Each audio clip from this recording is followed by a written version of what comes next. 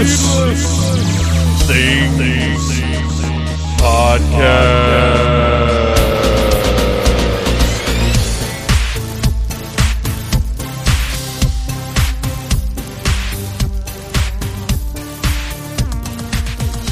Hey, Phantomaniacs, welcome to the newest episode of the Needless Things Podcast, where we talk about toys, movies, music, and all manner of pop culture dorkery. I'm your host, Dave, and a lot has happened since the last time I recorded one of these. I am not going to get into it, because I do not feel that the Needless Things Podcast is the place. I'm just not. I can't go there right now, but I will say this. If you're resistant to the idea or the phrase Black Lives Matter, then please educate yourself. If you don't wish to do that, if you wish to argue over whether or not Black Lives Matter, then please feel free to get the fuck out and let the door hit you in the ass as you go. There will be no tolerance whatsoever for any arguments against Black Lives Matter. It's too big now. It's always been too big, but now is the time to stop acting like that's anything but a fact. It's not. This isn't the place. This isn't the podcast for a serious discourse on such things, but I do want you to know where I stand, where all of Needless Things stands, and, you know, I don't, maybe something could happen in the future, but I'm just not ready for this kind of thing, but I want everybody to fully 100% understand that that's where we stand with the protesters, with the idea that Black Lives Matter, and with the idea that this country needs a leader that believes equality is a priority. And that's as much as I'm going to say about that, because we got to get to what we normally do around here, which is talk about toys. But before we talk about toys, I have a few bits of news. All right, you got to bear with me. You got to be a little understanding, because what passes for news in the world of pop culture these days varies greatly. So, first, I'm going to give you some news that is some Needless Things news, and that is that you can go to the Needless Things YouTube channel and find all kinds of cool unboxing videos. I cut back a little bit this week because of everything that's been going on. Monday, there was an unboxing for some of the retro Transformers from Walmart, specifically Soundwave. I had a lot of fun doing that one. I think it's a fun video. And then for the rest of the week, I refrained from doing anything. We'll have a new episode of Execute Chapter 66 next week. This just didn't feel like I wanted to take a few days of a break, and that doesn't mean that now all of a sudden what's going on in the world is just done. It just means that I do want to carry on business as usual while promoting certain messages here. I guess it's going to be a little wobbly for a while. You'll have to forgive me. Please join the Needless Things Podcast Facebook group, unless you are a racist, in which case do not. I might have to add a question. It never occurred to me that I might need to weed out racists, but racists need to be weeded out. So I might need to add something like that in there. I've been doing some live stuff on there. As a matter of fact, probably won't be tonight because it's ended up being really late before I've gotten around to recording. But I've been doing different unboxings. I've got one that I'm going to do. It's some cool G.I. Joe stuff that I just got, and then just every once in a while when I get something in the mail, I'll unbox it. I just did one the other day that was a bunch of packages at once. It was fun to just sort of mess around and show the group the stuff that came in and share my thoughts on it. My next asterisk was current events, and I think I've said really as much as I'm comfortable saying at this point about current events. I passed on the way home from work today. I passed a group of, I don't want to say protesters, because protesting to me sounds like they're against something. And while, yes, they are against racism, they are against fascism, they are against our current hilariously inept government, I prefer to think of them as demonstrators. They're out to demonstrate love and compassion and humanity. So personally, I'm going to refrain from the word protesters, also because I think it carries a bit of a negative connotation, whereas demonstrators, to me, sounds exciting and interesting. I don't know. I just prefer, and maybe I might be wrong. I'm not one of the ones out there doing that, because it's just not something that I can fit into my life.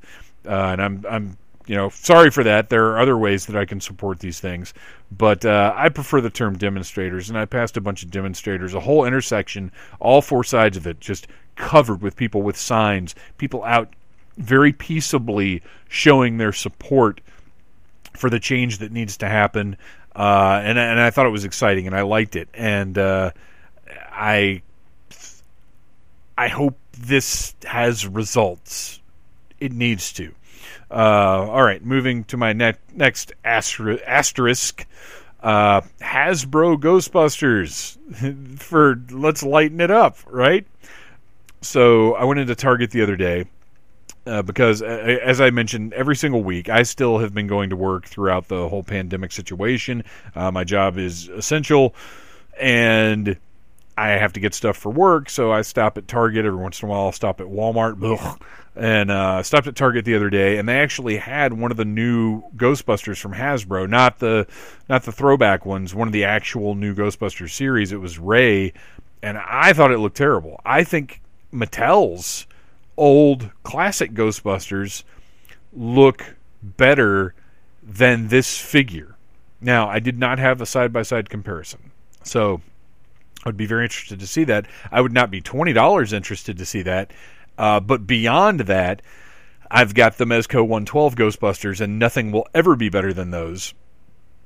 So I don't know. I knew I wouldn't be buying these Hasbro Ghostbusters, but at the same time, I thought there was a possibility once I saw them in person, I wouldn't be able to resist, because they are going to have additional characters that Mezco doesn't look like they're going to produce. But the Ray just did not look good to me. The plastic looked cheap. His face, his likeness was not great. I don't know. It just didn't hit the mark. So I'm curious to see the rest and see if maybe he's just the worst of the bunch, or if they all, for me personally, fall short of what I want from Ghostbusters figures. And believe me, if you've been listening over the years, I have oddly and unreasonably high standards for my Ghostbusters figures. I've been through them all, you guys. Okay, not like the high-end 1/6 scale $270 a piece ones, but like all of the ones that are in the reasonable retail price range I've had. And the 112s are the only ones that could soothe my Ghostbuster needing soul. Another Ghostbusters news. I pre-ordered the Kenner Ghostbusters, the real Ghostbusters that Hasbro's producing. I pre-ordered them from Walmart because they're exclusive to Walmart, which is the worst, but I did it. And after receiving all of the Star Wars Retro Collection figures in various states of being crushed and bent and almost intentionally destroyed in a couple of cases, these new Ghostbusters figures came packed in cartons that almost seemed specifically made for them, very carefully, securely packed inside. One of them even had a bubble envelope around it. I was flabbergasted. And these things, there are a couple of edges that they're not like bent or nicked or anything like that, but just sort of, it's caseware. Honestly, I've pulled figures fresh from the case with this kind of just like where the edges are just a little, I don't know how to describe it, but anyway, they're mint, pristine. They look incredible, and I cannot believe they came from Walmart, because in the past it has seemed that Walmart has wild animals randomly throwing objects into boxes and taping them shut, and these were clearly packed with care. I mean, it wasn't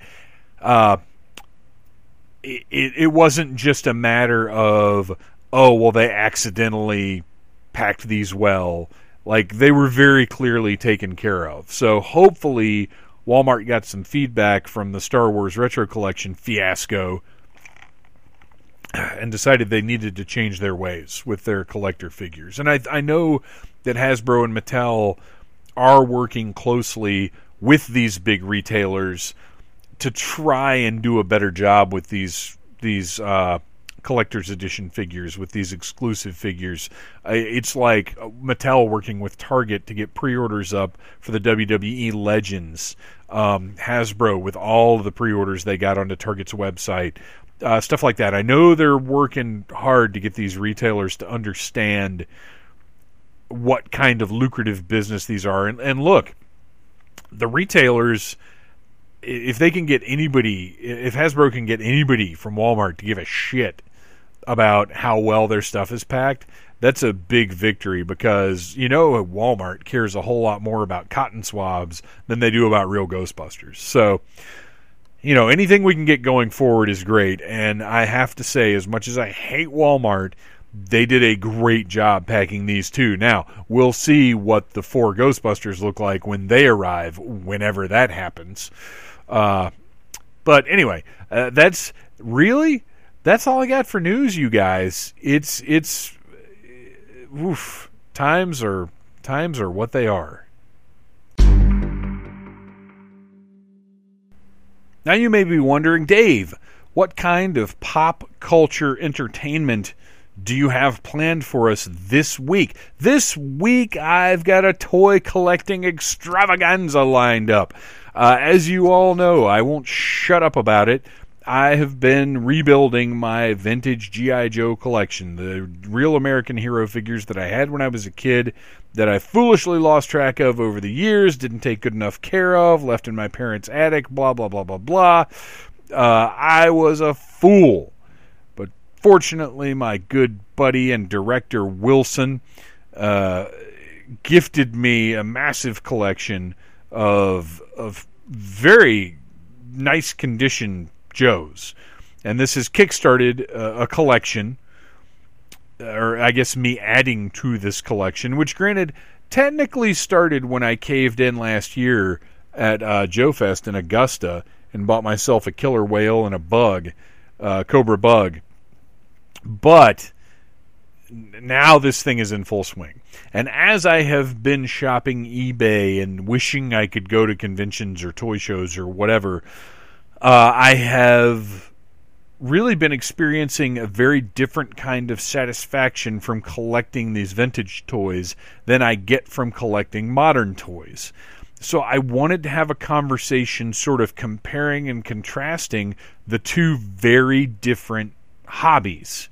And so I went into the Major Wrestling Figure Podcast Facebook group, which you can join by joining their Patreon. It is an exclusive club, and I knew that any responses I got there would be serious collectors. And the gentleman who just so happened to respond is somebody that I was already familiar with, and I will give him his introduction during the meat of the episode in just a minute here. But so somebody whose work I've been familiar with for a while, and when he was the one that responded, I was like, "Oh, cool! I know who this guy is. I know some of his habits and stuff. Like, this could be a very interesting conversation." And it turned out to be a great conversation that I think you guys are really going to enjoy. We didn't necessarily focus as much on comparing. It's just a big conversation about collecting and what we love about it and some of what we hate about it. And I've got to say, I probably come off a little negative about modern collecting. And honestly, it's kind of where I'm at right now. But I love modern toys. I think they're the best toys ever. But there's no emotional stake in them. So it's easier to nitpick some of the things we have to go through to get the modern toys. But you'll hear all of that in my conversation with the awesome Bob Burke on this week's episode. So you guys sit back, grab your favorite vintage toy, grab your favorite recent purchase, whether you've gotten it online or you've managed to find something in the disaster that is brick and mortar right now. I want you to sit down with those two things and appreciate them both in different ways, along with me and Bob, as we discuss the magic of any kind of toy collecting.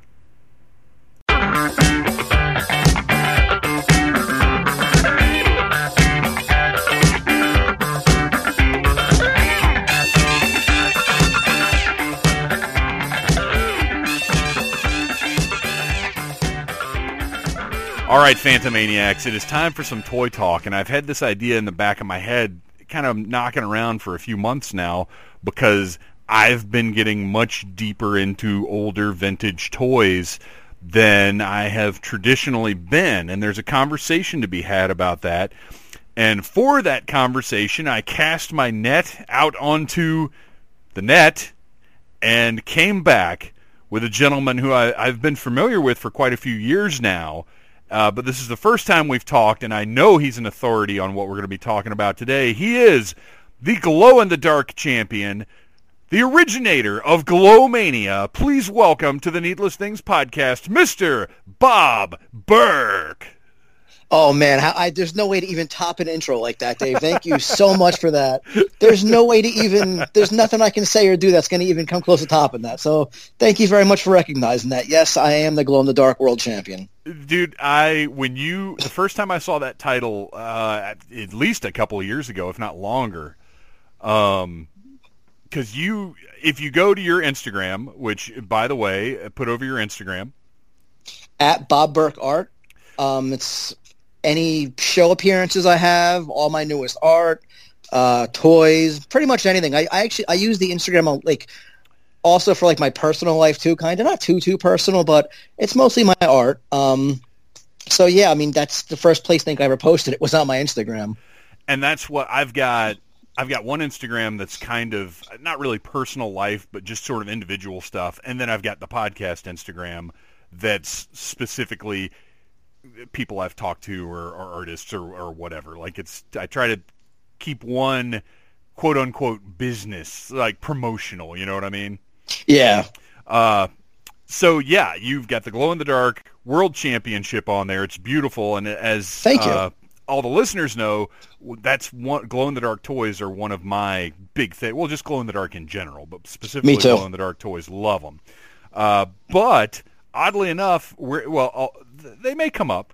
We may talk about a couple of Glow in the Dark toys, but what I wanted to talk about today was what we get out of collecting vintage toys, by which I mean toy lines that are no longer around, things that we grew up with, things from, more than 20 years ago probably, toy lines that are done, versus collecting modern toy lines that you either get from Hasbro Pulse or Big Bad Toy Store or run to Target or Walmart or wherever, stuff that we're actively collecting that's still being released. Because they're two very, very different experiences.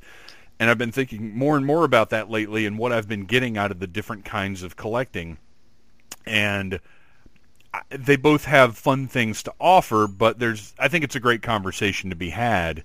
But I want to start it by sort of letting the listeners get to know you a little bit. So when you were a kid, there's a point where playing with toys turns into collecting toys, and they both kind of intermingle forever. But what's the first toy line you remember having when you were a kid? As a kid, I was very fortunate as a kid where I did have a lot. Probably one of my earliest memories is waking up Christmas morning. I currently live in New Jersey, but I was born in Miami. I lived in Miami till I was about 3 or 4 years old. One of my earliest childhood memories is waking up Christmas morning, running out to see what Santa brought me, and I had Castle Grayskull set up, all the Masters of the Universe figures already out. And I guess my parents were kind of smart like this, where rather than me tearing stuff apart and making a huge mess, I'm 3 or 4, they opened everything. and they set it up. So when I ran out there, like Castle Grayskull was set up and built. All the figures were like posed in it and on it.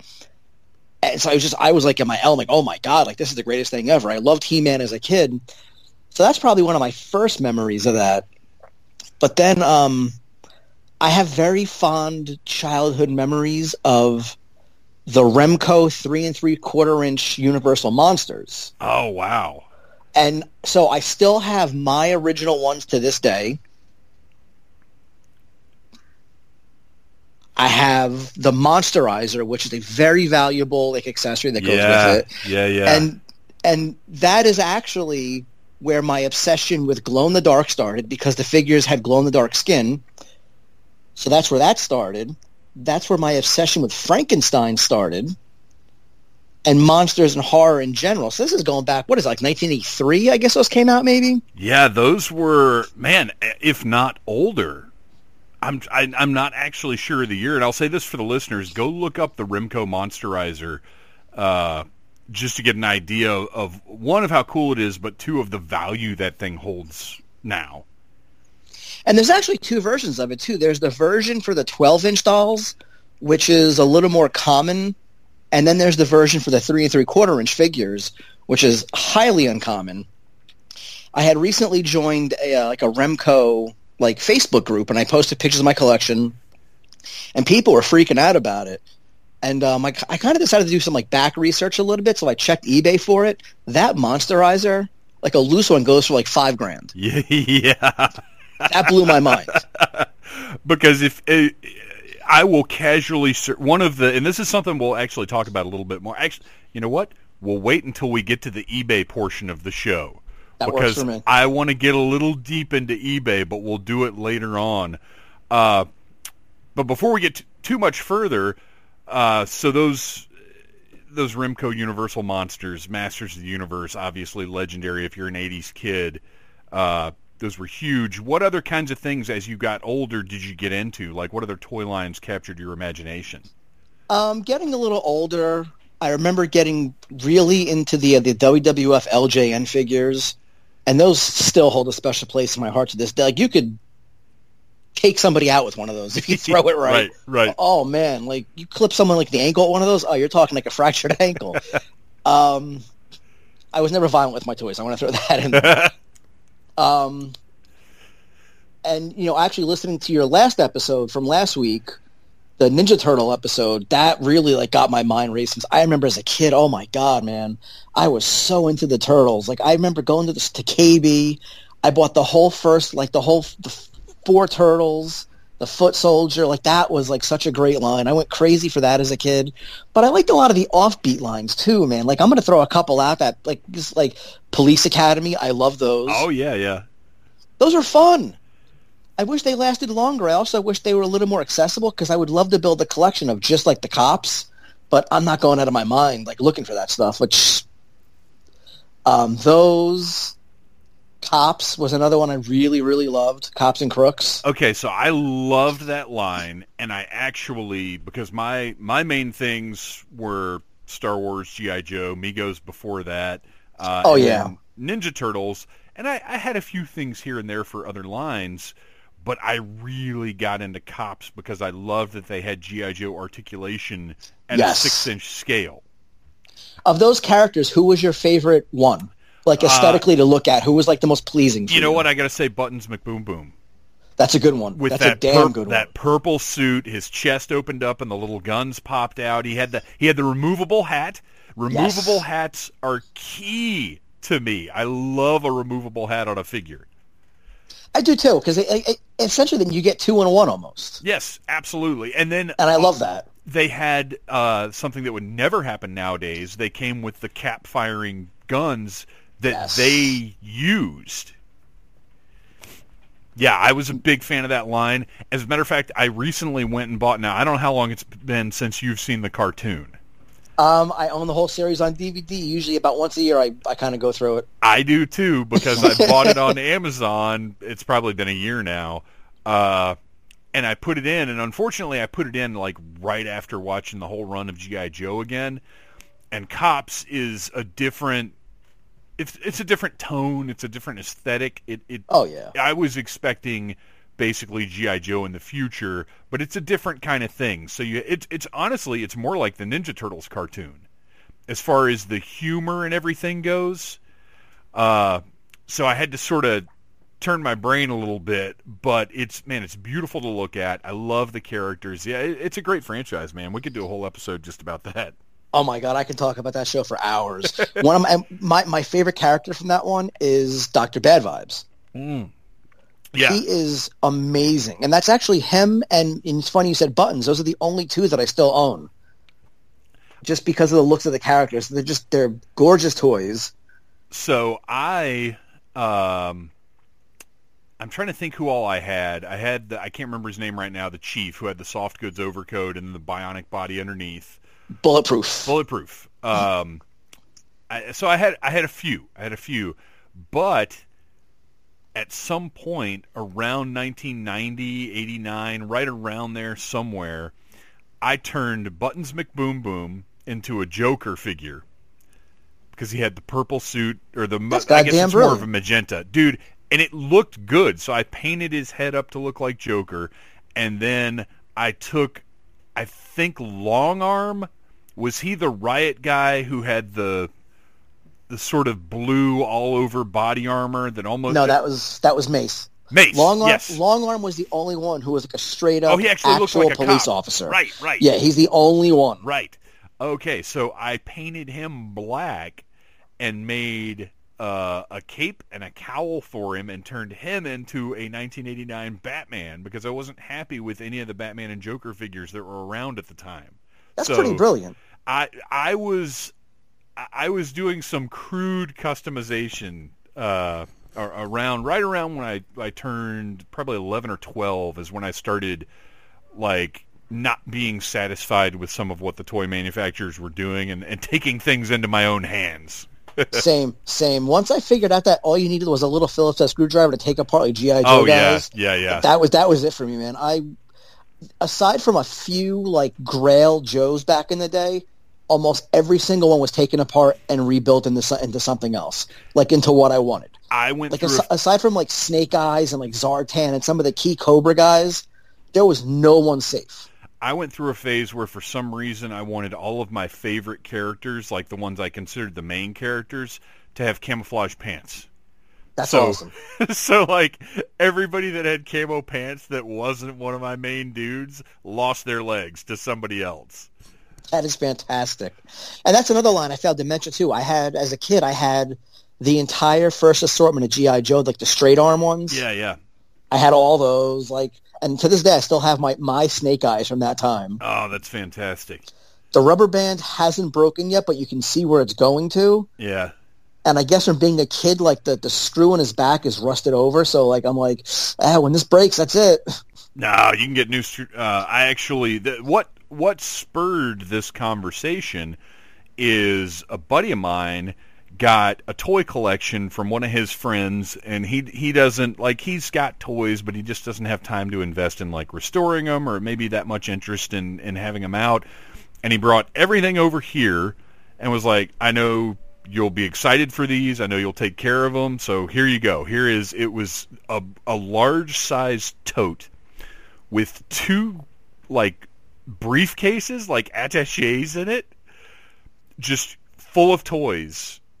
And what turned out to be in one of those attachés was 98 G.I. Joe figures.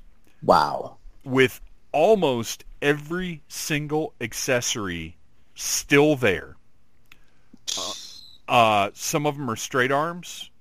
Some of them still have their thumbs intact. I mean, I'm talking, out of that 98 figures, I think the number I came up with was 75 of them were like straight off the card.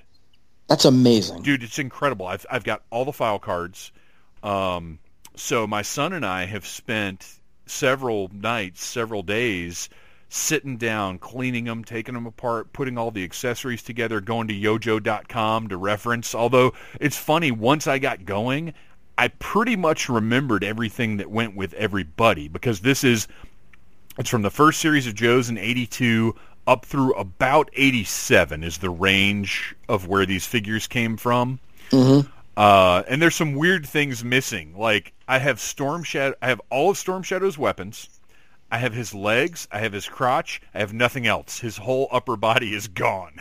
Wow, that's strange. It's weird, especially considering how many little tiny pieces are in there complete. But anyway, this windfall is what got me thinking about it and what got me collecting. I am full on trying to rebuild the Joe collection I had when I was a kid, and that's what's got me thinking about the different levels of reward we get from modern collecting and from vintage collecting. And to move our kind of pre-conversation here along, what are you collecting now?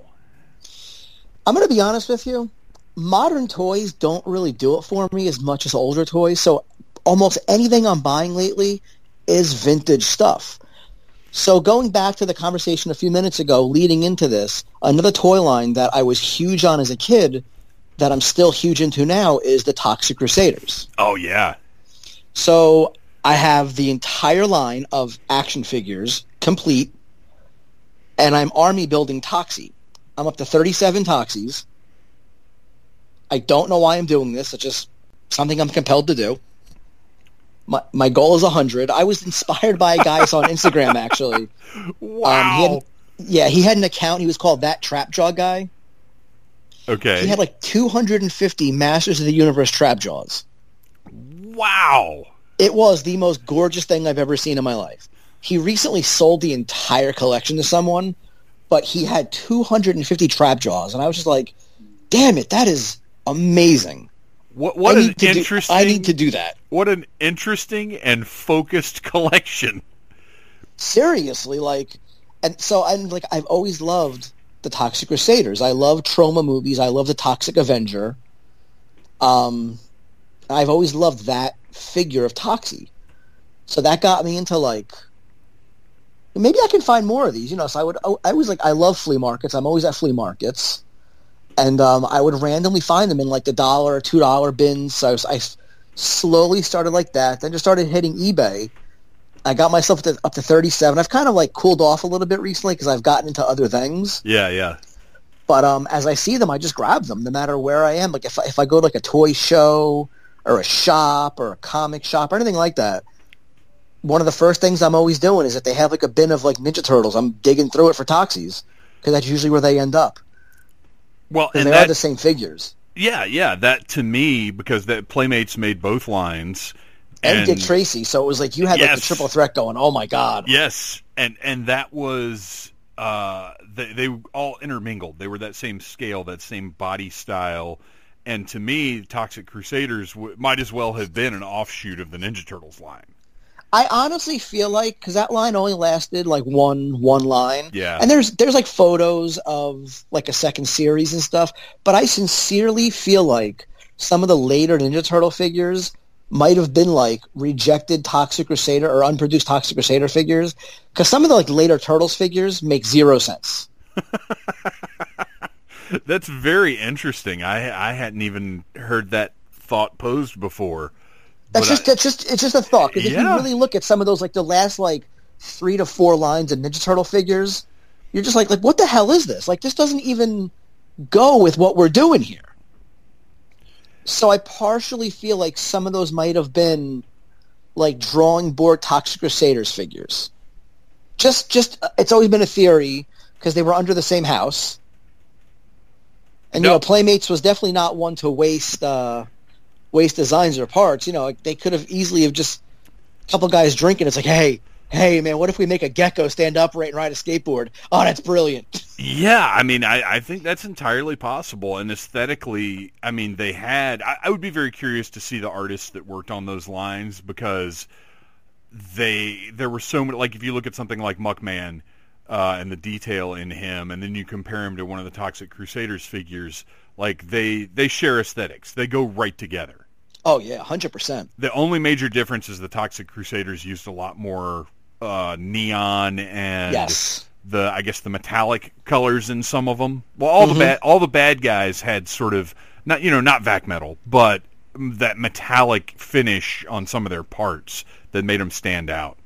It was so they looked like slimy and gross is really what it was supposed to be. So, modern collecting, not as much for you. Is it because there just aren't properties you're interested in, or is there something about modern toy hunting specifically that just doesn't keep your interest? I mean, I wouldn't go as far as to say that, because I mean, like believe me, anytime I hit Walmart or Target, or if I go to like a toy show or a shop, I look at everything. Like, I'd say like the best modern line that I've collected, beginning to end, was the DC Movie Masters figures, going from all the 3 Batman movies into Superman and the Green Lantern, like the Movie Masters. Yes. Those I really liked. Yes. Like, to the point I have all of them. Like, those I loved. Part of what bothers me about modern collecting is, okay, so just brought up DC. It's a great example.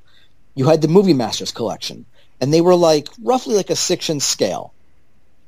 When they stopped making those, they put out other movie figures in a different scale. And now McFarlane has the license, and it's a completely different scale. Yeah.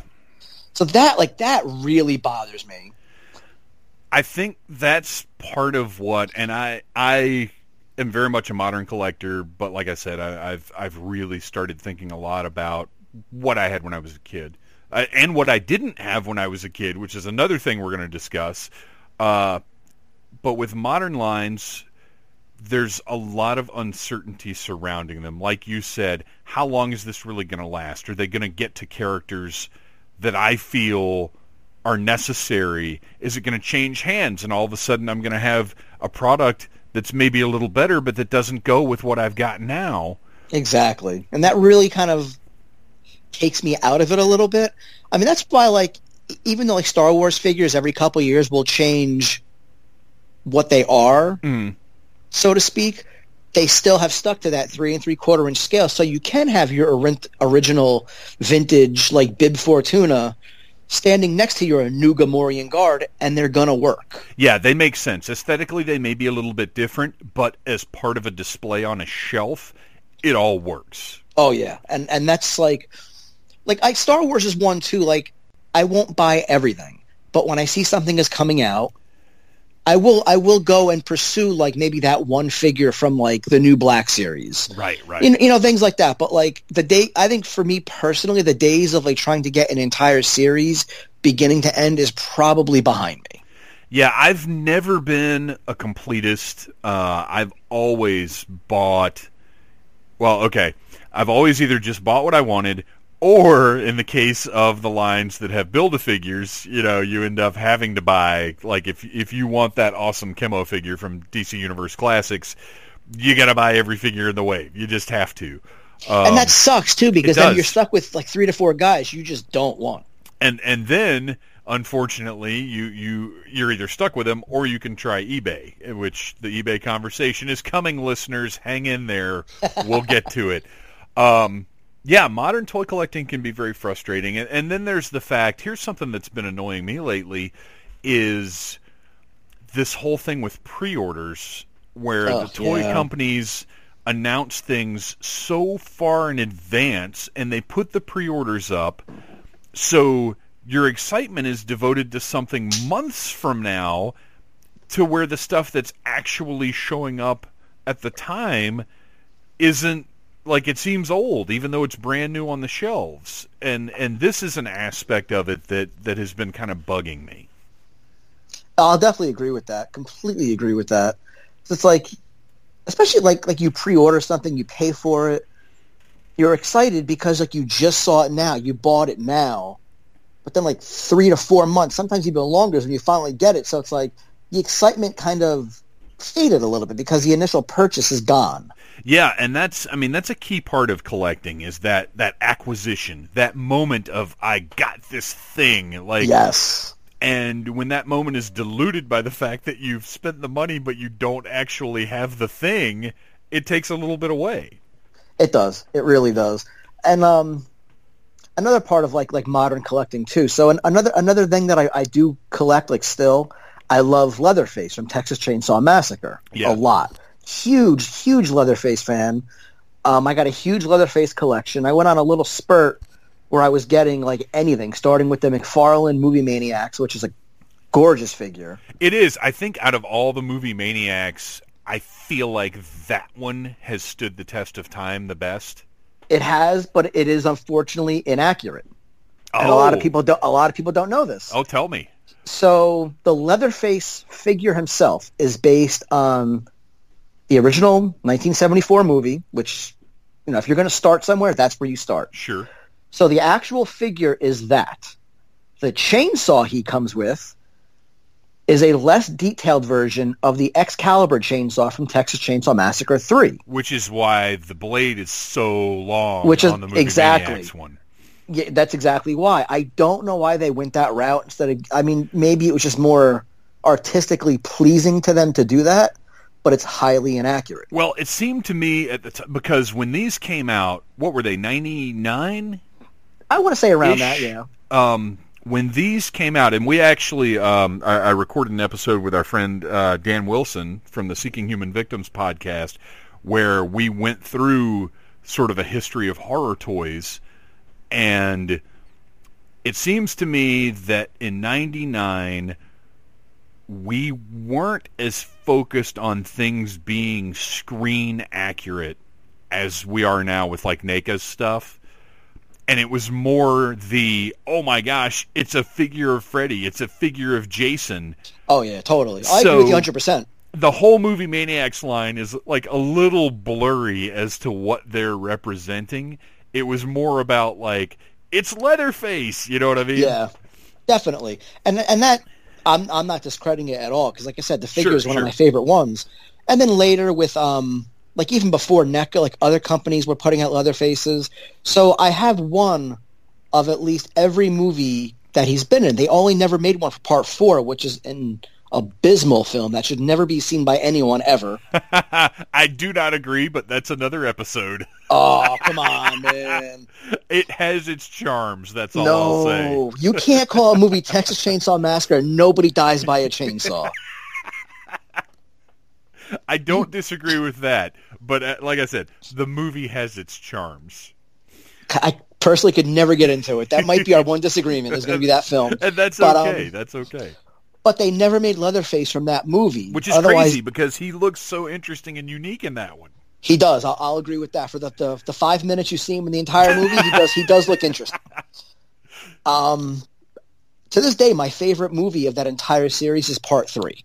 3 is incredible. That movie. The teaser trailer is the greatest thing I've ever seen put to film ever of all time. Anyone listening, if you've never seen this, go to YouTube and type in Texas Chainsaw Massacre 3 teaser trailer. It is the single greatest 2 minutes you will ever have in your life. Well, the funny thing about Part 3 is, I discovered horror in the VHS days, way back in the day, as I'm sure you did. Yes. And you go to the store, you get the movie, you take it home, whatever, and we didn't have the internet. We didn't keep track of our lives back then like we do now. And I had up until a few years ago, I had always just sort of assumed that I had seen Part 3. And then somebody, I don't think it was Shout Factory, somebody put out a specific edition of it.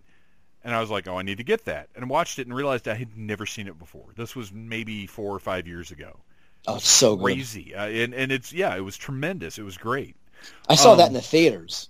So as a kid, my dad took me. I'm a little kid. I saw that in the movie theater. So that's why it's like my favorite one. It was the first horror movie I ever saw theatrically. I went with my dad. So it just stood out as like, it holds a special place in my heart.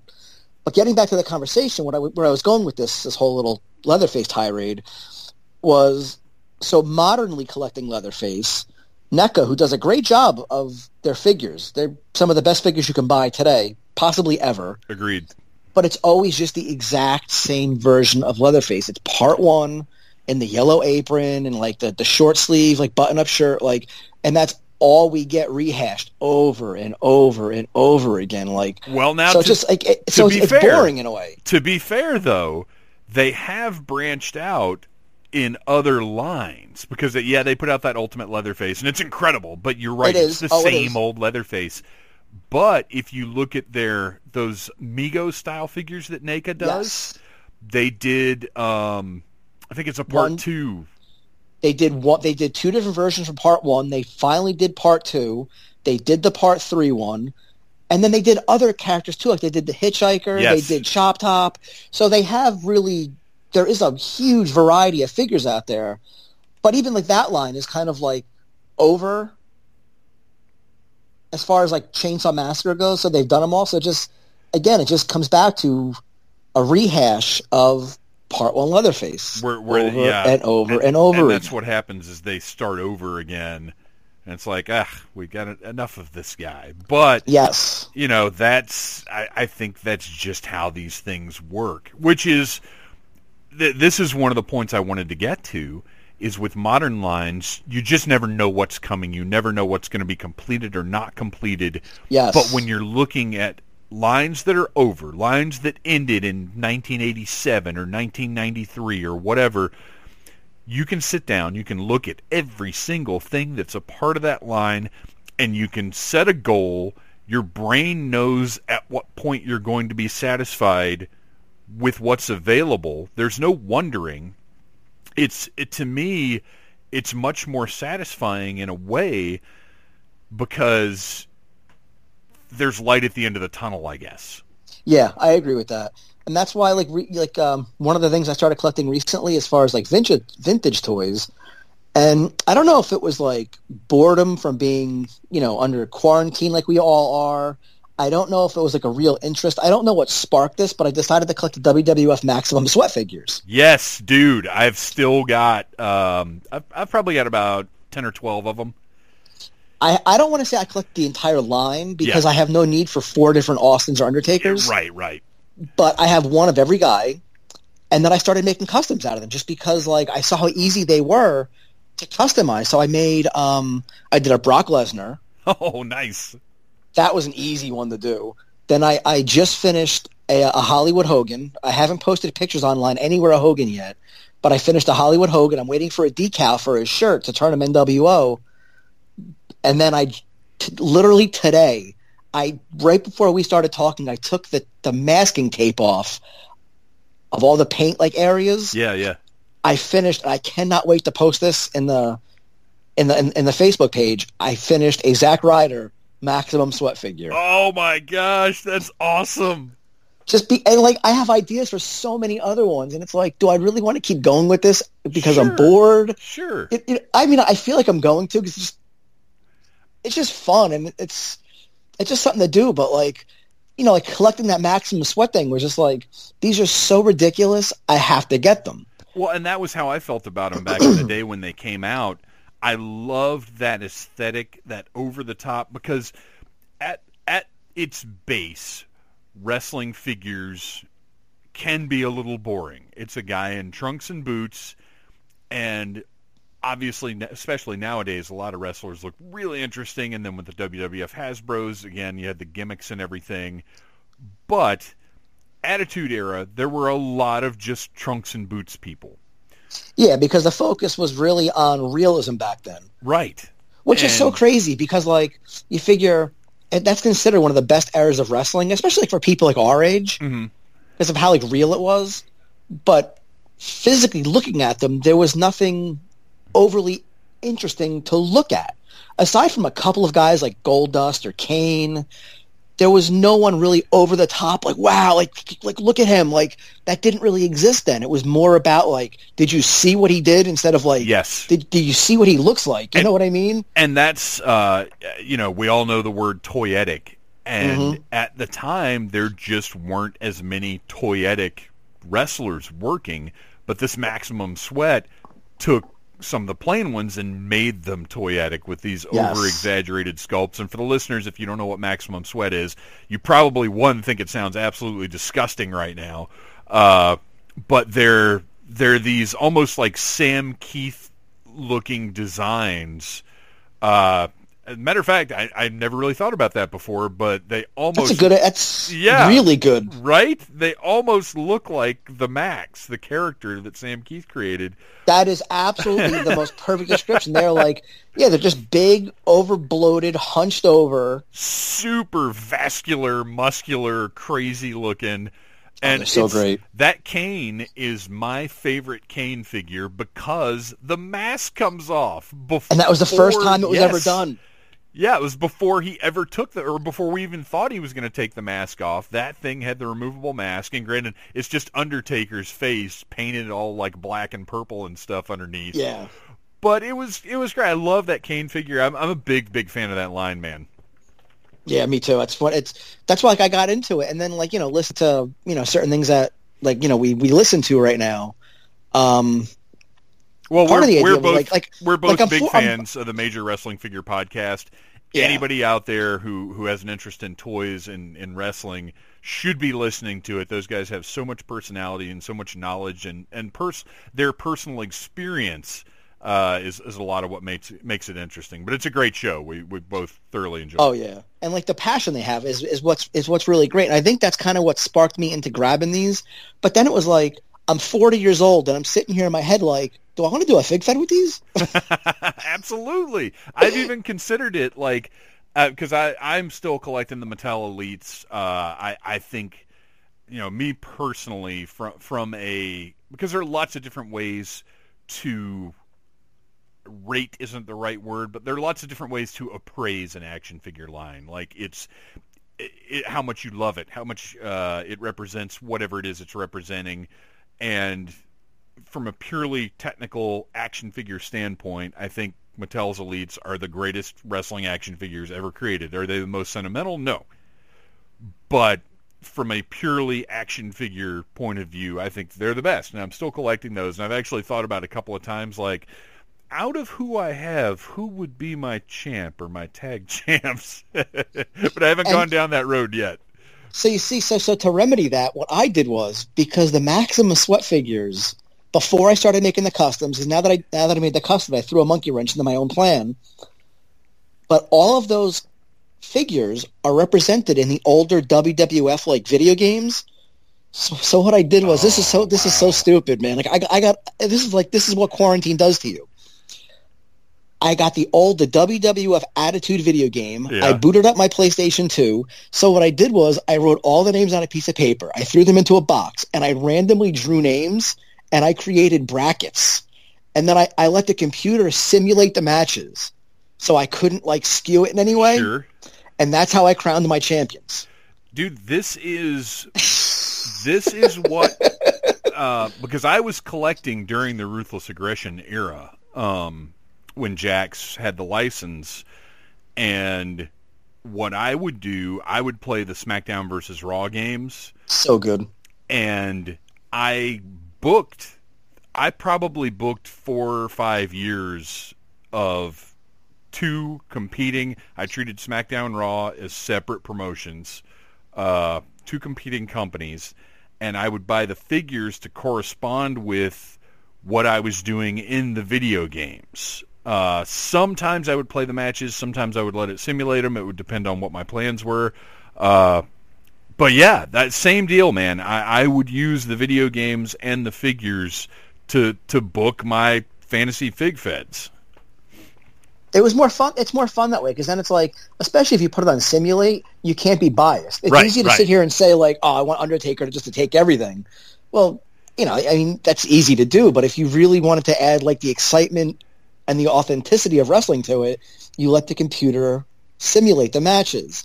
So because Maximum Sweat only had 2 belts, they had the WWF Championship and the Hardcore Championship, I couldn't just put them on whoever I wanted, so I had to let the computer make my outcomes. Absolutely. So currently, Kane is my world champion, and Ken Shamrock is my Hardcore champion. Nice. Very nice. And now that I'm making customs, like I said, I kind of threw a monkey wrench into that a little bit, so I don't know what I'm going to do because there is no Hollywood Hogan in WWF Attitude. There is no Brock Lesnar in WWF Attitude, so I have to kind of reevaluate a little bit. Well, what you've got to do is get SmackDown versus Raw and do some creative characters. And that's the only answer.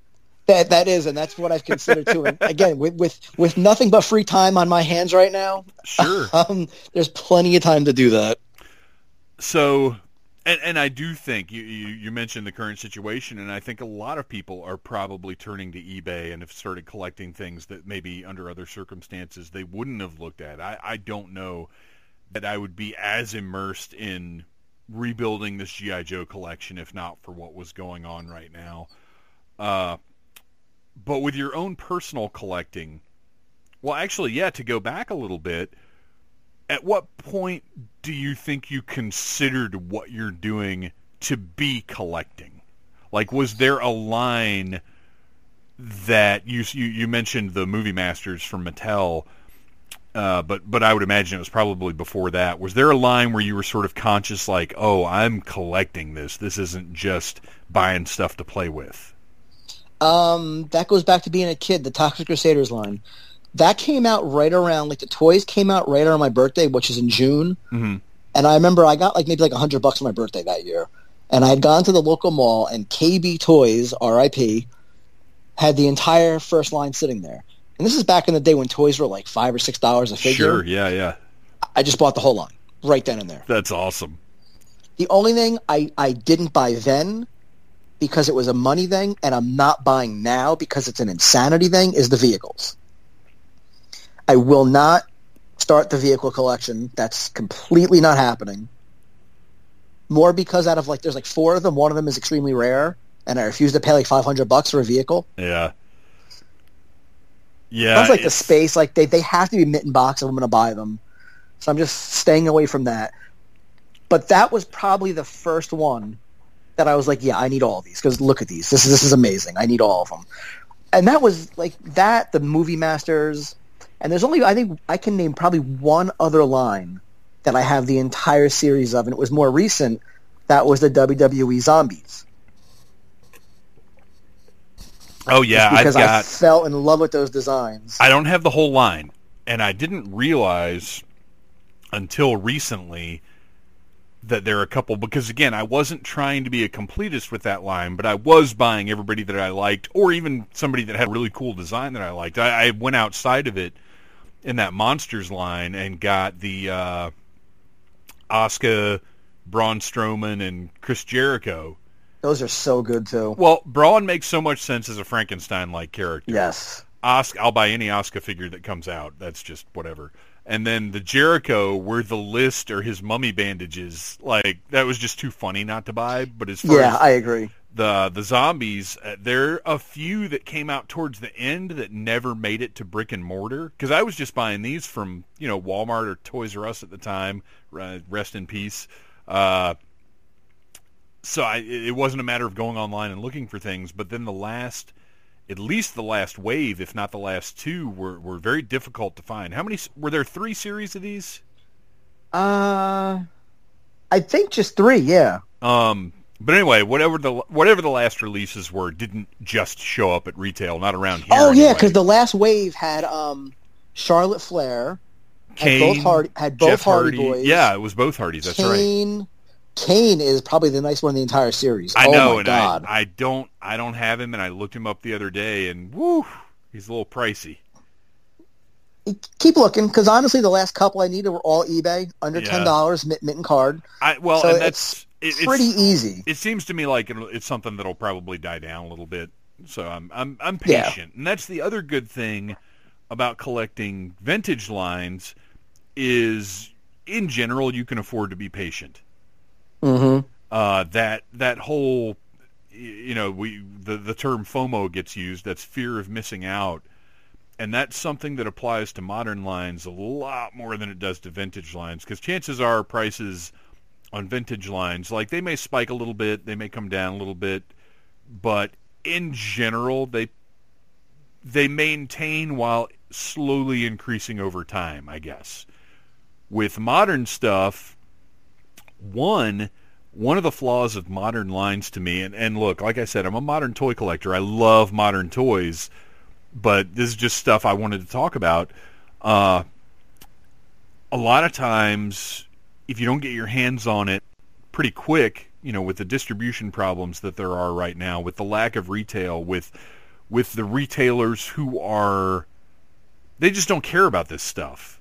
No, not at all. They don't care. So if you don't get your hands on something, the price could skyrocket to the point where you're not willing to pay it, and that can really affect whether or not you even want to collect a whole line, to be honest. Yeah, I agree with that. Like, it's nice that like stores like Target and Walmart put in like those specialty sections now where they have like the net, like the little, like, 4 feet of like NECA toys. Like, oh yeah, like that's nice. But a great example of what you're talking about now is the re-release of the real Ghostbusters figures. Oh, dude, they're only at Walmart's. I have 3 Walmarts in my area, 2 of which the toy department, like the the quote unquote boys like toy aisle, right, is 16 feet. It's usually 90% empty. So it's like it's impossible. That's the same situation we have here, and I hit.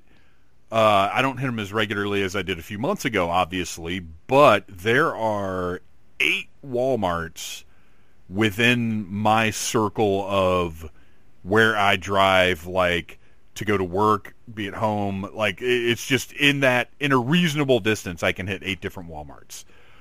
Every single one of them over the last couple of months has put up 4 pegs for those real Ghostbusters figures. I've never found a single one. Yeah, like, it kind of takes the fun out of it a little bit. Like when you know that like they're going to be in a store, that just is not going to get them. And that's the other thing is with a lot of the Star Wars, the worst words I can see are Walmart exclusive. Yes. Because not every location gets stuff. They may get it and not put it out for months and months and months. The number of times I've been waiting for an exclusive and then months later it shows up in the clearance aisle because they just were clearing out the back, I guess. Who knows what happens with this stuff. And it's just very frustrating, the system that's in place to deal with these things. And it's, there's no choice. The toy companies have to deal with Walmart. Obviously, they're the biggest toy retailer in the world. Especially now when there's nowhere else to go. Like, you have no other option. Right. I mean, they're really choking the industry. But again, with modern stuff, that's one of the issues, is you have to deal with the modern system. Whereas with vintage stuff, you have a lot of different options, whether it's conventions, flea markets, or the thing that I guess it's time to talk about a little bit, eBay. Mm-hmm. Which before we hit on that real fast, man. the one downfall to me about I love conventions. I know you do too. Yeah. I love even like little local mom and pop Comic Cons and those stuff. Those are the better ones, really. Oh yeah, for toy hunting anyway. I agree to an extent. I'll take my art a lot of times to Comic Cons, and I'll buy my table and set up. And the problem I started to notice at Comic Cons is because it's currently popular and hot and trendy. I'll buy my 6-foot table and I'll set up with my art and sit there and sell. I did one show about a year and a half ago. It was huge, smaller kind of Comic Con, if you know what I mean. And so I had my 6-foot table. Across from me, a local comic shop bought 3 tables. To my right, against the wall, another local comic shop bought 4 tables. And do you know what they had at those tables? Pops. What I call the STD of the collecting world, nothing but pop figures. Oh man. Oh. They truly are the STD of the collecting world. Now, and look, I'm sure, like me, you do own at least a couple. Yes, of course. We all have a few. It's unavoidable. But it's like, oh my God, like, you've got to be kidding me with these things already. Well, yeah, and it drives me crazy because no matter whether you're going to a Wizard World or a Dragon Con or a local mom and pop con or whatever, you're going to find exactly what you said, is tables and tables and tables of these damn pops, rather than like cool, or it's not even just pops though, it's people that show up with Marvel Legends that you can go to Target and buy right now. Like, yeah, why not bring cool older stuff or even stuff from like 5 years ago maybe? That's I wish I could answer not that. On pegs. It's weird to me, and I really need to talk to one of the vendors and ask them what, because obviously they're making money. They're not bringing this stuff and not selling it over and over and over again for the past. I would say this has been going on for at least 3 or 4 years now. I want to say longer. Probably longer. At least the one thing I'll give Funko credit for, though, anytime where like you think they've kind of like have like hit a wall with them, yeah, they find some little way to tweak it and innovate it. Like they made the boxes of cereal. They started putting them with like, you know, like you can go to Walmart right now and get Alfred Pennyworth with Wayne Manor. You can get Peter Venkman with the Ghostbusters Firehouse. So they've done little things like that, or they had like the Pez dispensers, like, so they always find like that one tiny little tweak to reinvigorate your interest. And you're like, well, now I need another one. Well, and I don't have anything against Funko because they've come up with something brilliant that everybody loves to one degree or another. And within their lane, within the definition of what they do, they're phenomenal because they provide no other lines deliver in the way. Like, if you want Pops, you love what they do. They deliver what you want in a way that no other toy line does. But like you said, you know, we've got, I don't even know how many we've got. I was going to say we've got a dozen or so. I'm sure we've got more than that because anytime we see, like, we don't collect them, but when we see a character that it's almost counterintuitive that they would be a cute little figure, those are the ones we really gravitate towards. Like, I bought the alien from Alien Covenant, the Xenomorph. And that one, those are so good. Those alien ones are great. Yes. So it's those that are so like this adorable little thing, but it's a horrible monster. Like that kind of stuff we really, really like. But yeah, you're right. It's not about Funko. It's about the people that are bringing Pops into places where I'd rather see old Masters of the Universe, old G.I. Joe, Inhumanoids, Madballs. Like, I'd rather see that kind of stuff than table after table of Pops. I totally agree. Like, there's so many times, like, I've gone to like some of these conventions as like a spectator with just money to blow. Like, I've had extra money. I'm here to spend money. And there's nothing. No, and I walk in, I'm like, it's nothing but Pop figures. Like, what the hell am I doing? This is horrible. Yeah. And that happens to me more times than not. And even like where I am in New Jersey, we have two really big, awesome horror conventions here. I know. I'm so jealous of that. We got Chiller Theater and Monster Mania. Another podcast I know we both love, the Purple Stuff podcast. Yes. Who will talk about going to these conventions, and I just sit down here in Atlanta like, oh, so jealous. Sexy Armpit's actually a very good friend of mine, and him and I, you know, we've gone to those and stuff, and but they've changed in recent years where again it's just absolutely riddled with these Pop figures. Yeah, yeah. Instead of like walking in with this money to blow on like either vintage toys or bootleg DVDs, now it's just Pop figures. Yeah, it's very disappointing, and it really is. That's another thing that I think bigger conventions had to crack down on, but they don't. I used to get no. I'm talking about the bootleg DVDs. Oh, that's pretty much a thing of the past. So much fun to go and find some bizarro out of print movie, and look, I'm relatively, or I would say I'm pretty thoroughly respectful of like copyright stuff because it's my belief if you create something, you're the only one that should profit from it. I 100% agree.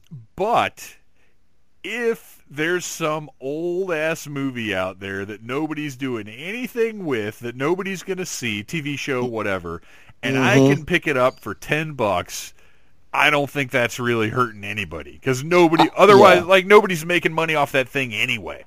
I agree with you completely on that. And when I say bootleg DVD, that's what I mean. I'm not saying walk in there and buy the guy recording Avengers Endgame on his cell phone. That's despicable. That's bullshit. That is, completely atrocious. If you're buying like an ancient copy of some 70s 8mm movie, horror movie that some dude made and no studio's ever going to pick up now. Not even Vinegar Syndrome is going to touch this thing. Oh yeah. Then it's fine. Let's overlook that. Or even God damn it! I want my copy of Roger Corman's Fantastic Four. Why can't I get this somewhere? Yes, seriously. Oh my gosh. All right, so we got to talk a little bit about the ups and downs of eBay. obviously, especially right now, because there are no, in a better world, I would have 2 conventions coming up pretty soon where I could go and load up on the G.I. Joe figures that I want. Mm-hmm. These are not happening. I can't even go to like right now, I don't even really want to go to like the antique stores we've got around here, like the booth scenarios where people have their own little booth that's a section of a much larger store. We've got a few of those around us, and they've got a couple of toy booths, and I don't know that G.I. Joe is something I'm going to find, but you can go look. It's fun to go look, which is another aspect of the vintage toy hunt that's a little more enjoyable because you can go without an agenda. When I go to Target now, I'm going to find the like WWE Elite Collector Series figures that I know they're never going to have in stock.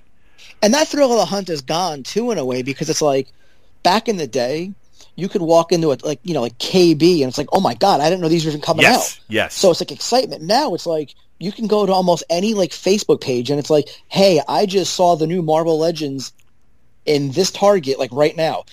Get in my car, I'm going. You know what I mean? And even if you do happen across a new thing, well, you already knew it was coming out. Yeah. There's no more. I remember going into Toys R Us and seeing the Toy Biz Marvel figures for the first time. That first wave that was like Cyclops and Wolverine, like in 92 maybe?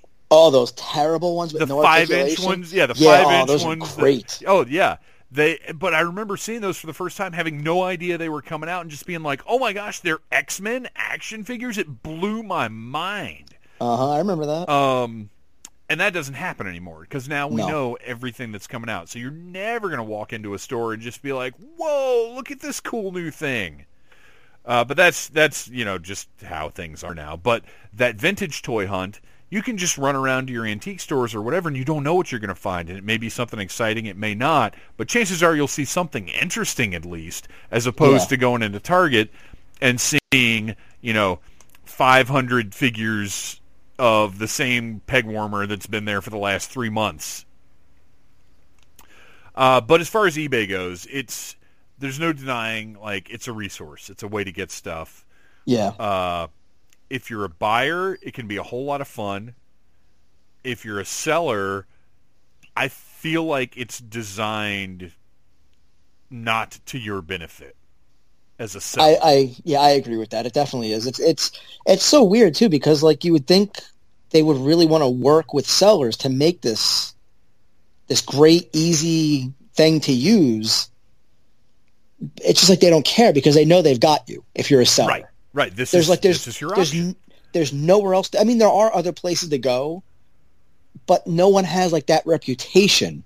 Or it's not even. It's like like when people like talk about soda, you just say Coke. Right. Because it's just Coke. That's just soda now.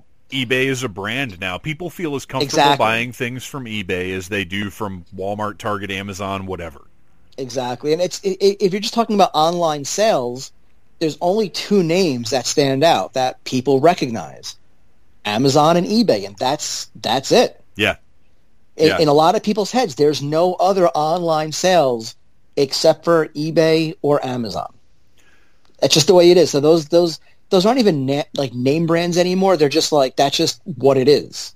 Yeah. Or did you buy that on eBay? Did you get that on Amazon? That's it. And people would say those without even necessarily specifically meaning those. Exactly. In the same way that every facial tissue is a Kleenex. Yeah, or every single cotton swab is a Q-tip. It's just it's a Q-tip. Right. Exactly. That's just what it is. So I've been on eBay. I've been trying to hunt down certain parts I need, arms with thumbs on them, things like that. And I've also come to the point where I'm selling some stuff on eBay because the game that I'm playing with myself now is a version of Would You Rather, where I've been looking around my room. For instance, I looked at because I haven't revealed this anywhere yet, and I'm not going to now, but I made a massive toy Holy Grail purchase a few weeks ago. You keep teasing this. I'm dying to know what this is. I mean, you know what? I'll tell you off air. I'll tell you off thank air. you. You will be the first person outside of my family to know what this is. I'll tell you. I will not tell a soul. I swear. And for the listeners, these are the kind of perks you get for coming on the Needless Things podcast, I guess. And for the listeners, do not private message me and ask me. I will not tell you. So I made this big purchase, and afterwards, like, no regret whatsoever. And I have it now, and I'm delighted every single day. I'm just like, yes. So, but I was like, that was a lot of money. Let me take a look around, and maybe there's something that if I put this next to that, I think, you know what? This is bringing me joy. This is just sort of here.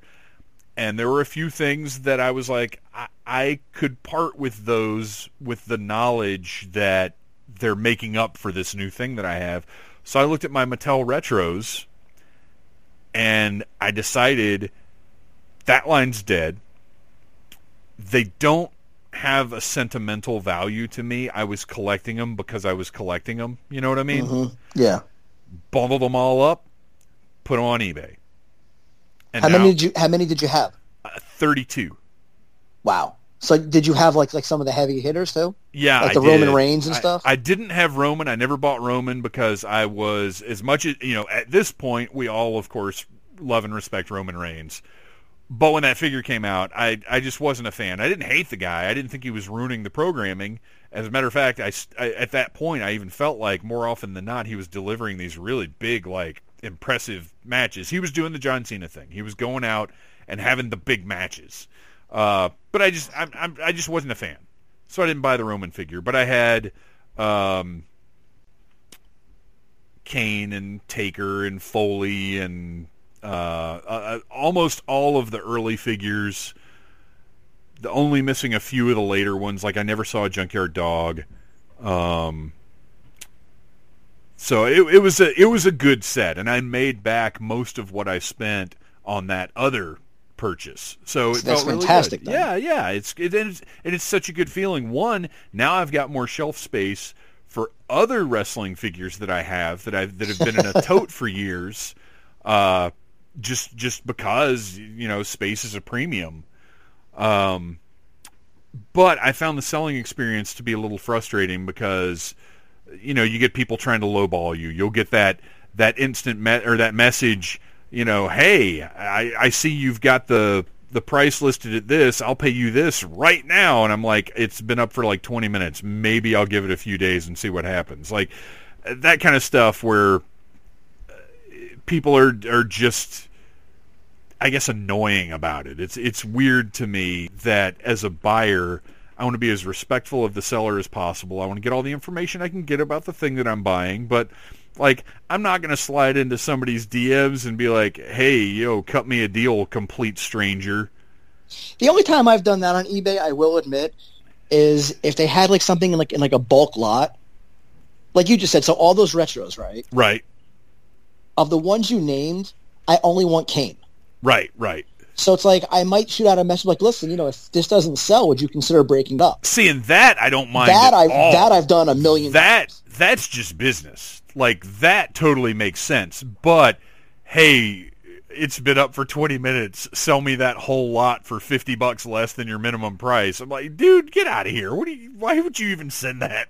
Yeah, that's definitely a little ridiculous. That's or I have another one. I've got a lot of the Super 7 Iron Maiden figures, the first wave that came out. Those are awesome. Yeah, they're awesome. And I bought them because I love Iron Maiden, but I just don't need them. And when I looked at what they're selling for right now, I was like, I really don't need them. So I put those up, and this guy shot me a message talking about, like, well, you're charging way too much for the shipping. These figures weigh this much. This weighs this much. And I'm like, dude, I don't mess with shipping because I got burned so bad on shipping as a seller early on because I didn't really know what I was doing. And I lost a lot of money. Like a few years ago, I was much more active on eBay than I am now. And I was like, whatever eBay is telling you it is to ship, that's how I'm going to ship it, and that's what it is. If it's too much for you, go buy them somewhere else. Like, yeah, I agree with that. That's it's funny because we're kind of sitting here saying all the bad things about eBay, But at the same time, it's such a great resource. And that's what I want to finish on, is the great things about it, because there are so many. There really are. Like, for example, I mentioned before the WWF Maximum Sweat figures. There's a couple of online stores that have them, maybe at prices I don't necessarily want to pay. But if I truly can't find that one guy that I want, I will pay the money for it. Right. But let me scour eBay first for a couple of days and let me see what pops up. And 9 out of 10 times, you can usually find that one figure you wanted at a pretty decent price. If you don't mind it loose, if you don't mind it incomplete, you can usually get some really, really good deals on eBay. And that's a lot of what I'm buying now, between the Maximum Sweat figures, between, trying to find like loose like Toxies for my army. You could do pretty good there sometimes. So it's invaluable for that. It's almost like a flea market from the convenience of your own home. And that's one of the huge advantages of collecting vintage, is you do have the ability to be patient and look and see, okay, here's 5 of this thing. They're all a little more than what I want to pay right now. I'll just wait and see what else pops up, because there's stuff popping up every minute. Yes. So depending on what you're looking to collect too. The further back you go, the harder it is. Yeah, it'll depend a lot on. I mean, as a collector, I think we all have a general idea of how scarce whatever we're looking for is, whether it's because it's popular or whether it's because it's actually too obscure and nobody cares about it. And mostly, being an 80s kid, I think we're fortunate in that most of what we're looking for is out there to one degree or another. Like there's 2 things that I've spent years wanting. And one of which I acquired, about a couple years ago through eBay. There was, and see, I have this childhood memory of getting this game with Dracula in it. Oh man! So I hope you know what I'm talking about. Yes, here. yes. So I have this amazing childhood memory of getting this game that came with this little felt marker almost, where it looks like Dracula bit you. Mm-hmm. But what had happened was I had opened it, and my mom and dad were still sleeping. So I took this little thing and I dotted their faces with it. They both woke up and thought there was something wrong. They couldn't figure out what the hell happened to them. Turned out I just got into my gifts and I saw this thing and I dotted their faces. They had like chicken pox for the day. So for years, like, nobody knew what I was talking about with this Dracula game with a clock on it. So through years of searching, I somehow stumbled upon it. I want to bite your finger. See, I couldn't remember. I remember you used the marker to color his teeth, right? No, what it is. Oh, what is it? It's almost like a felt tip, like Crayola, like marker, but there's 2 things on it, and it's half-inch big, and it goes behind the figure's head. So the 2 little like felt tip markers are his actual teeth. Okay, that's what I was thinking, is like the figure actually does bite you and leave the little marks, though. It does. It's a clock, and every turn, instead of rolling a dice, you move the clock a space, and you move your little game piece of space. If he opens his cape, you put your finger in his mouth, and you push down his head, and he bites your finger. Yeah, yeah. I spent years looking for this, but no one even knew what I was talking about to even get any help. Finally, I found one on eBay. The seller did not know what they had. I got this thing complete, perfect condition, with a box that's an 8 out of 10 easily. Oh, man. With the instructions. If you look for this thing now, it can go for a couple $100. Sure. Shipped. It was under $20. Oh, my gosh, that's incredible. It is one of the prizes in my collection to this day. It's like, and it's more just like the sentimental like memory from a kid with this thing is really what it was, that I had to have it again. So like that was just like the hunt was on, and just through eBay I got it. And there's another childhood toy that I've been searching for on eBay. The actual toy itself does not exist anymore because they don't hold up over time. Oh man! But do you remember Manglores? Yes. Yeah. That you literally like pulled them apart, right? Yeah, you can pull them apart. Like the whole gimmick was like you can pull them apart and like put them back together. Yeah.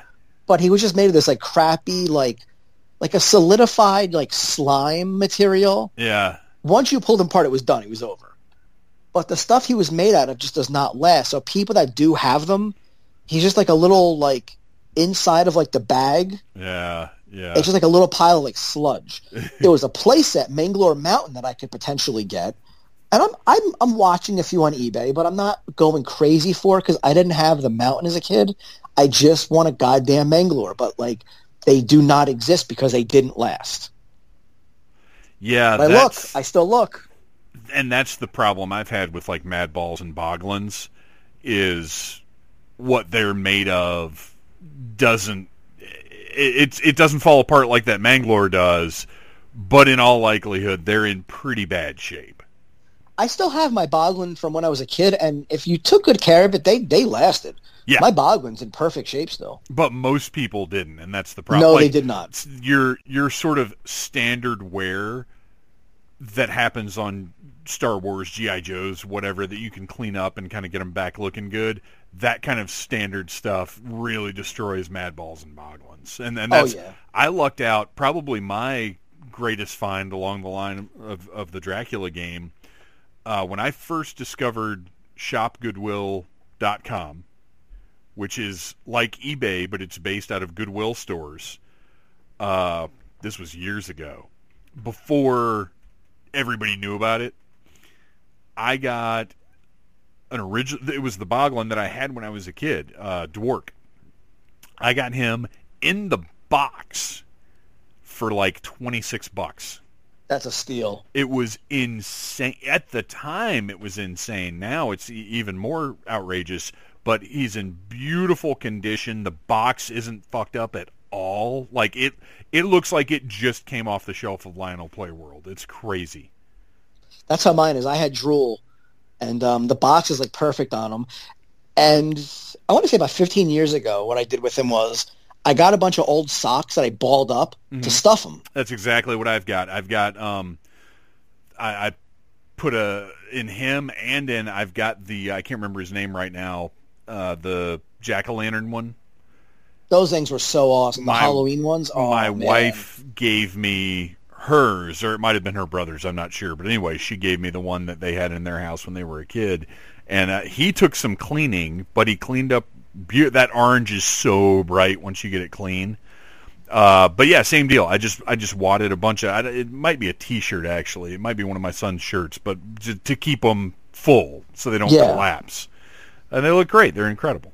Yeah, they look good like that. All right. Well, we got to wrap this thing up.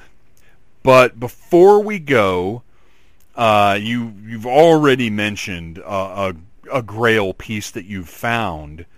But is there anything that would just light your eyes up if you ran across it somewhere out in the wild, or if you saw it for the right price on eBay?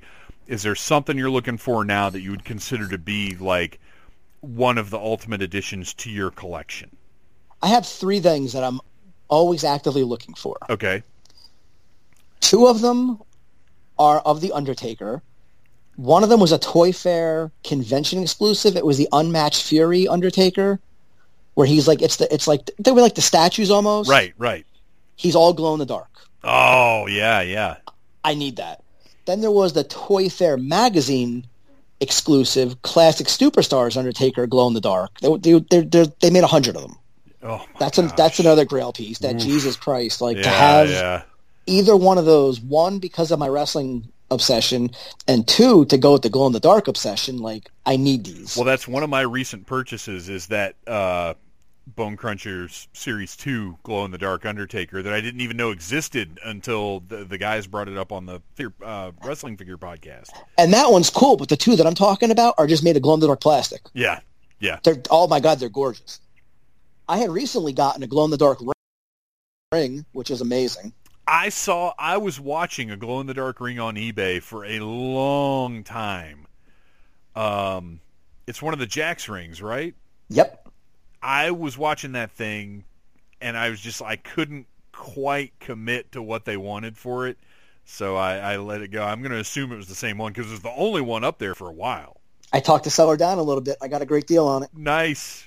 Well Very done. happy with that. But as far as the other Grail pieces that I'm looking for, if I could find any production samples or prototypes from the unreleased second wave of Toxic Crusaders, that would... Oh, sure. I would lose my mind. Like Zombie Sailor Toys, who's like a huge asset to the toy like world right now. It's like online. He got the Mayor prototype in his collection. Oh my gosh! Oh my god! The thing is, if you go to his Instagram and you go back a little bit, it's on there. The thing is amazing. There's a page I follow. They have 2 copies of the Wave 2 Toxie prototype, which is pretty much the exact same figure minus the stupid headband. Yeah. And I always I'm like, listen, if you, and they post pictures all the time, and I always either comment or DM them, like, if you ever want to sell this, please tell me. Like, I'm not one to drop a ton of money on toys. I'm really not. Like, if I can't get it somewhat affordable, it's not going to happen for me. It is what it is. Right. You know, I don't need it that bad. Yeah. I will drop money on this. Oof, man. Yeah, like, that's how bad I want this damn thing. Like, I am prepared. Like, I will sell a kidney, whatever I got to do at the time. Like, yeah, that's how bad I want one of these. But any of the prototypes that came with Series 2, because there were at least production samples. There was a Toxie, another Kill 'Em Off, Toxie's mother, the Mayor, some, I forget the names, or some like offbeat villain from an episode they made. Like, I want any of these things. Just any of them. Oh, just to have, like, in like my DTOF with all my Toxic Crusader stuff.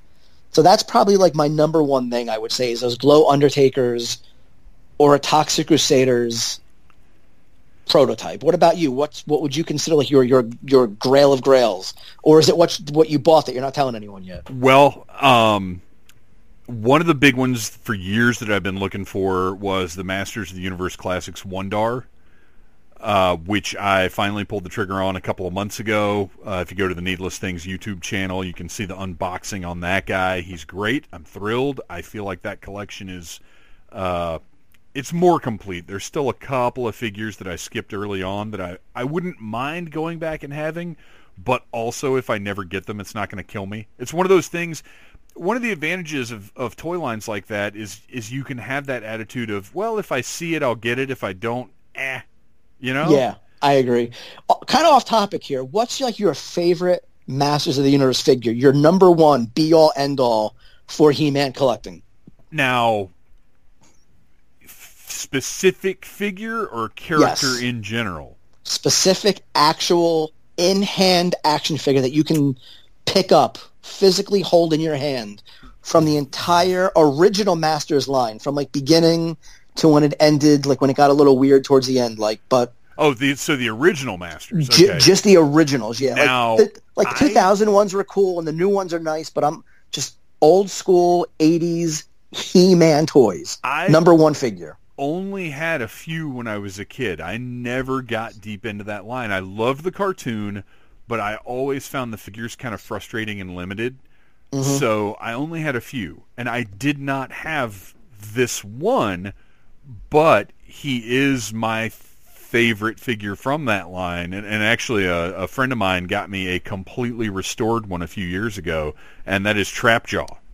That's a damn good choice, too. That is a great character, man. I will buy almost any Trapjaw figure that comes out. I even bought, because I'm not collecting Super 7s, their reaction masters, but I bought 2 different Trapjaws that they did.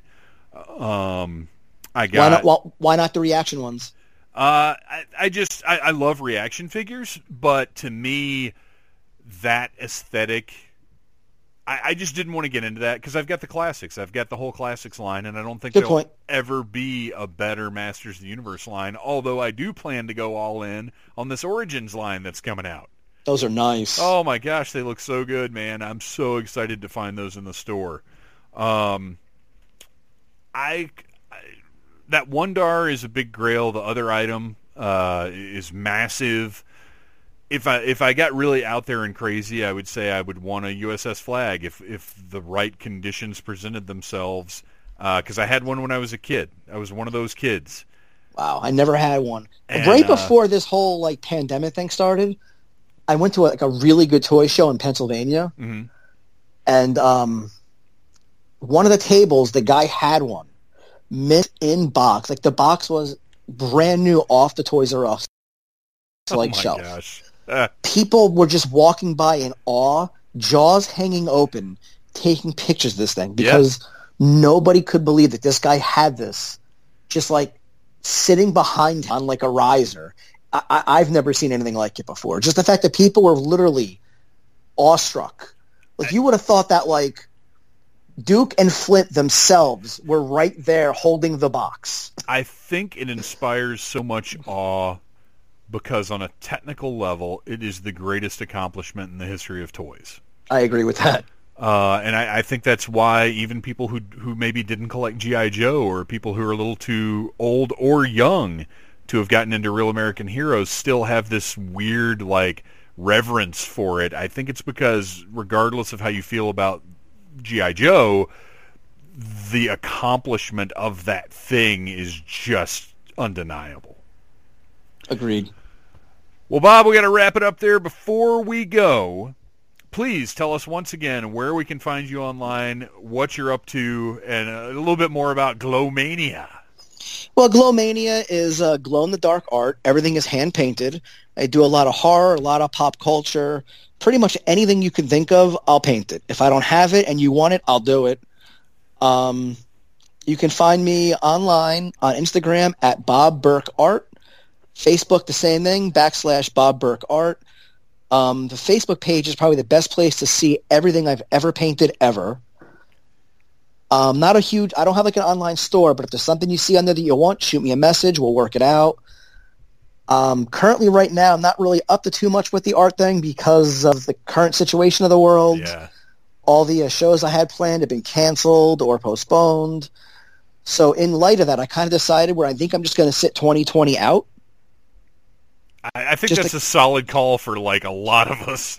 Yeah, like I didn't really want to make that decision, but shows like I was supposed to have a show this past weekend. Mm-hmm. This past weekend was already the pushback date.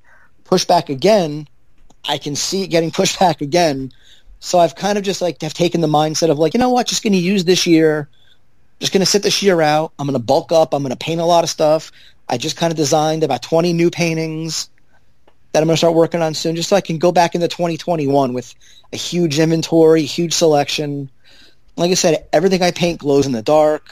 I also make magnets. I'll buy like either I buy them or I create my own molds, and I make resin magnets that glow in the dark. One I just actually did, I'm very proud of. I picked up at a toy show a vintage 70s Frankenberry cereal. Came in the box of cereals. He was like a little car. I molded that, and I made pink glow magnets out of that. Oh, that's awesome. Just little things like that. You know, I've bought like a lot of stores sell like the ice cube mold, like the silicone molds. Yeah. Like there's like a Han Solo and carbonite one and like Darth Vader heads. Like I've bought those, and I'll make those. Everything has to glow though, and that's why I am the glow in the dark world champion. Well, that's awesome, man. Thank you so much for coming on the show, and I look forward to talking to you again soon. Absolutely. Absolutely, man. Thank you so much for having me on. This was an absolute blast. Thank you very much. Thank you to everyone listening, too. I will go ahead and tell you guys right now that Bob is going to be back sooner than later. We've already actually discussed what our next toy collecting episode is going to be about, and I'm excited about it. And you guys, I'm excited about a lot of episodes that are coming up lately. I have, I don't know, we're going to be talking about toys a lot in the near future, and it's just going to be one of those times where the Needless Things podcast is shaped even more by sort of what's going on in my life, but I'm just really invested in a few things right now, and toys are definitely one of them. Now, having said that, there's a new Needless commentary on the way. It's going to be recorded 2 nights from the night that I am currently speaking, which is tomorrow night to you, and it will be up. Is it next week? I think it's next week's episode. So it's coming a little early in the month, although it's not early in the month because it used to come in the middle of the month all the time, and we just have been kind of late lately. But this is a big one. This might be the biggest Needless commentary, the most important This might be the most important Needless Commentary we've ever recorded. So you're going to want to tune in. Believe you me.